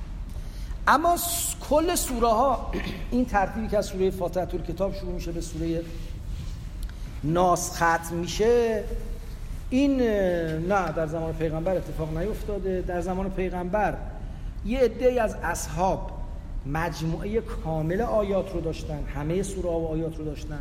یه عده هم انتخابی داشتن، از این سوره خوشش آمده بود یادداشت کرده برده بود خونه، اون سوره رو موقع نزولش بود یادداشت کرده بود برده بود خونه، یک در داشت در نداشت. در بعد از پیامبر تو جنگی که در یمامه بحرین اتفاق افتاد و البته اینم عرض کنم به دلیل غلبه فرهنگ شفاهی حفظ قرآن یه رسم خیلی جا افتاده بود و خیلی بیش از اونایی که قرآن رو نوشته بودن و نسخه کامل داشتن، جمعیت زیادی از مردم کل قرآن رو در حفظ داشتن. خب میخوندن. حالا برعکس ما که نوعاً مثلا من خودم 1000 تا قل هو الله حفظ هستم، برعکس ما که فقط قل هو الله میخونیم، اونا همه قرآن رو تو نماز میخوندن. کما که الان هم برید بعضی کشورهای عربی میبینید که همه قرآن رو تو نماز میخونن، قرآن رو تو نماز میخوندن و مثل ما فقط 1000 تا قل هو الله حفظشون نبود. لذا قرآن در حافظه ها مونده بود، حافظه هم قوی بود. در جنگ یمامه میگن 300 نفر از حافظان قرآن شهید شد. یه دفعه یه وحشت تو مردم افتاد که یه جنگ دیگه بشه، یه دیگه از حافظان قرآن شهید بشن، قرآن فراموش میشه. لذا آمدن یک نسخه سلطانی درست کردن، یک عرض میکنم که مجموعه‌ای که همه قرآن توش باشه آماده کردن، توی صندوقی گذاشتن، چون تو زمان ابوبکر بود دادن به خلیفه هم دادش به دخترش که عملاً همه کاره مملکت بود و پیش ایشون موند. در زمان عمر هم باز میگن نسخه دومی هم ایشون تهیه کرد، باز یه جمع‌بندی بود و یه بکاپی هم ایشون در واقع گرفت تا زمان عثمان. در زمان عثمان در جنگی که در آذربایجان اتفاق افتاده بود دیگه نگران ضایع شدن متن قرآن نبودن، چون 2 تا بکاپ ازش داشتن و همینطور سنت شفاهی و حفظ در میان بود و هر کس هم برای خودش نسخه کامل منتخب در خونه داشت. در زمان عثمان یه جنگی در آذربایجان در گرفت، از قبایل مختلف عرب تو این جنگ شرکت کرده بودن. وقت با هم که خلاصه مدتی محشور بودن، هر که قرآن رو یه مدل میخوند، یکی اصفهانی میخوند، یکی یزدی میخوند، یکی قمی میخوند، یکی نمیدونم رشتی میخوند، دیدن اینجوری ای باشه 4 روز دیگه نسخه حفظ شده، ولی نسخه‌ای که نه نقطه داره نه اعراب داره، هر کس هم به لهجه شهر خودش میخونه، یک قوقای حالا به پا خواهد شد. یک کمیته 5 نفره‌ای رو یا 3 نفره‌ای رو عثمان مشخص کرد در زمان ایشون که اینا بشینن مشغول توحید مصاحف بشن، یعنی یک پارچه سازی مصحف. و اینا آمدن گفتن اون 2 تا نسخه رو که داشتن از قبل معیار قرار دادن و به عده‌ای از اصحاب که صاحب نسخه کامل بودن، مثل ابی ابن، البته ابی بن کعب دیگه از دنیا رفته بود تا این زمان، اونایی که داشتن حالا از اینا استفاده کردن و شروع کردن به تدوین یک نسخه جامع واحدی از قرآن و بعد این نسخه جامع واحد رو ازش 5 تا کپی تهیه کردن، 5 تا استنساخ کردن و گفتن که غیر از این هیچ نسخه دیگری رسمیت نداره و حتی بسوزانید، همه نسخه دیگر رو بسوزانید از بین بره. معیار این 5 تا نسخه است که یکی از اونها رو فرستادن به شام، یکی رو به بصره، یکی رو به کوفه، یکی رو به مکه و یکی هم به مصر. و نسخه اصلی هم که خب تو مدینه باقی مونده بود. و عرض میکنم که با هر کدوم از این نسخه هم یه قاری فرستادن که بخونه اینو، چون عرض کردم اعراب و نقطه وجود نداشت، یه قاری فرستادن که بخونه. آنچه به عنوان اختلاف قرائت مطرح میشه مال از این به بعده. تازه از این به بعد گاهی سری که با تشدید بخونیم یا نخونیم یواش یواش بین مثلا اهل مدینه و اهل بصره اختلاف شده است که تفسیر مجموع البیان رو اگر ببینید میگه که این بصریون چجور گفتن، مکیون چجور گفتن، مدنیون چجور گفتن، به این ترتیب. نقشی که لیک میشه از حضرت علی تو قرآن به چه شکله؟ آیا ایشون هم صحه گذاشتن روی این نسخه؟ بله، هم امیرالمؤمنین این نسخه واحد رو مورد قبول قرار دادن، هم بعداً همه ائمه این نسخه رو مورد قبول قرار دادن و تایید کردن. لذا اختلافی در این جهت بین شیعیان ائمه علیهم السلام و بقیه مسلمان ها نیست. اللهم صل علی محمد و آل محمد. صلی بفرمایید.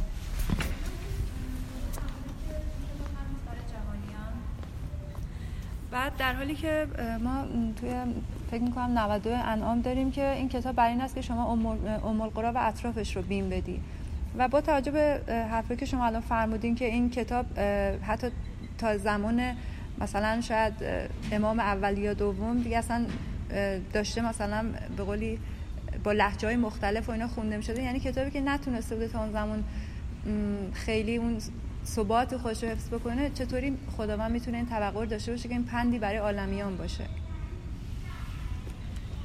اولا من نگفتم لفظ ثبات خودش حفظ، من عرض کردم چگونه این ثبات حاصل شده. لازم نیست این ثبات با یک اتفاق غیب‌آلودی و اینکه از آسمون یک اشعه لیزری بیاد این کتاب رو روی کوه‌ها بنویسه حفظ بشه. خدا کتاب خودش رو با همین روش‌های متعارف حفظ کرده، کمان که پیام خودش هم در ضمن همین کلمات متعارف گفته. اصلا خدایی که پیغمبر خاتم به ما معرفی میکنه و پیامی که از اون معرفی میکنه پیامی است که در همین زندگی متعارف انسانی میشه با ما ارتباط برقرار کنه و ارتباط برقرار کنه. این خیلی نکته مهمی است. به قول مولوی باز دیگه، مصطفی را وعده داد الطاف حق، گر بمیری تو نمیرد این سبب، که این باقی میمونه که من خلاصه کتاب تو رو حفظ میکنم. اما حفظ میکنم چجوری حفظ میکنم؟ این که مثلا توی یک هاردی توی نمیدونم کره مریخ، نه، با همین روش‌های متعارف و حفظ شده دیگه اتفاقا. یعنی همون اتفاقی که توی یمامه افتاد باعث شد که یه نسخه داشته باشن ضمن نسخه‌ای که افراد داشتن. بعد زمان عثمان توحید مصاحف شد، قاری‌ها رفتن، ولذا جز یک اختلافات جزئی که همه فقهای اسلام از شیعه و سنی هم گفتن همه اون اختلافات درون قرآن جای میگیره، یعنی شما با هر کدوم از این اختلافات که بخونید قرآن خوندید و حتی تو نماز درسته، لذا این باقی مونده. اما این که میگید یه جای از قرآن فرموده که لتنذر ام القری و من حولها، بله مسلماً قرآن یک کارکرد فوری و آنی و برای مخاطب داره، یک کارکرد دراز مدت و ابدی داره. این قرآن مشافه خودش، یعنی اون که به طور شفاهی و مستقیم با اون ارتباط برقرار میکنه یه جور انذار میکنه، از ورای قرون و اعصار هم یه جور دیگه انذار میکنه. این کار کردی که ذکر للعالمین هست یا جای دیگه میفرماید ذکر للبشر هست، این منافاتی با این نداره که یک هشدار دهندگی خاص و ویژه‌ای هم برای کسایی که اونو با لحن و صدای پیغمبر ازش میشنیدن یا در فضای مکه طنین انداز میشده داشته. اینا با هم منافاتی نداره. مهم اینه که در جای مختلف به کارکردهای مختلفی که آیات داشته اشاره شد. اللهم صل علی محمد و آل محمد. خدایا ما را از اون کسایی که با ذکر قرآن متذکر میشوند قرار بده. ما رو به آستانه فهم قرآن و درک قرآن و حمل قرآن و عمل به قرآن برسون. ما رو در دنیا و آخرت از قرآن و صاحبان قرآن و مفسران حقیقی قرآن و فهمندگان معارف قرآن جدا مفرما. به نبی محمد و آله الفاتحه مع الصلوات. اللهم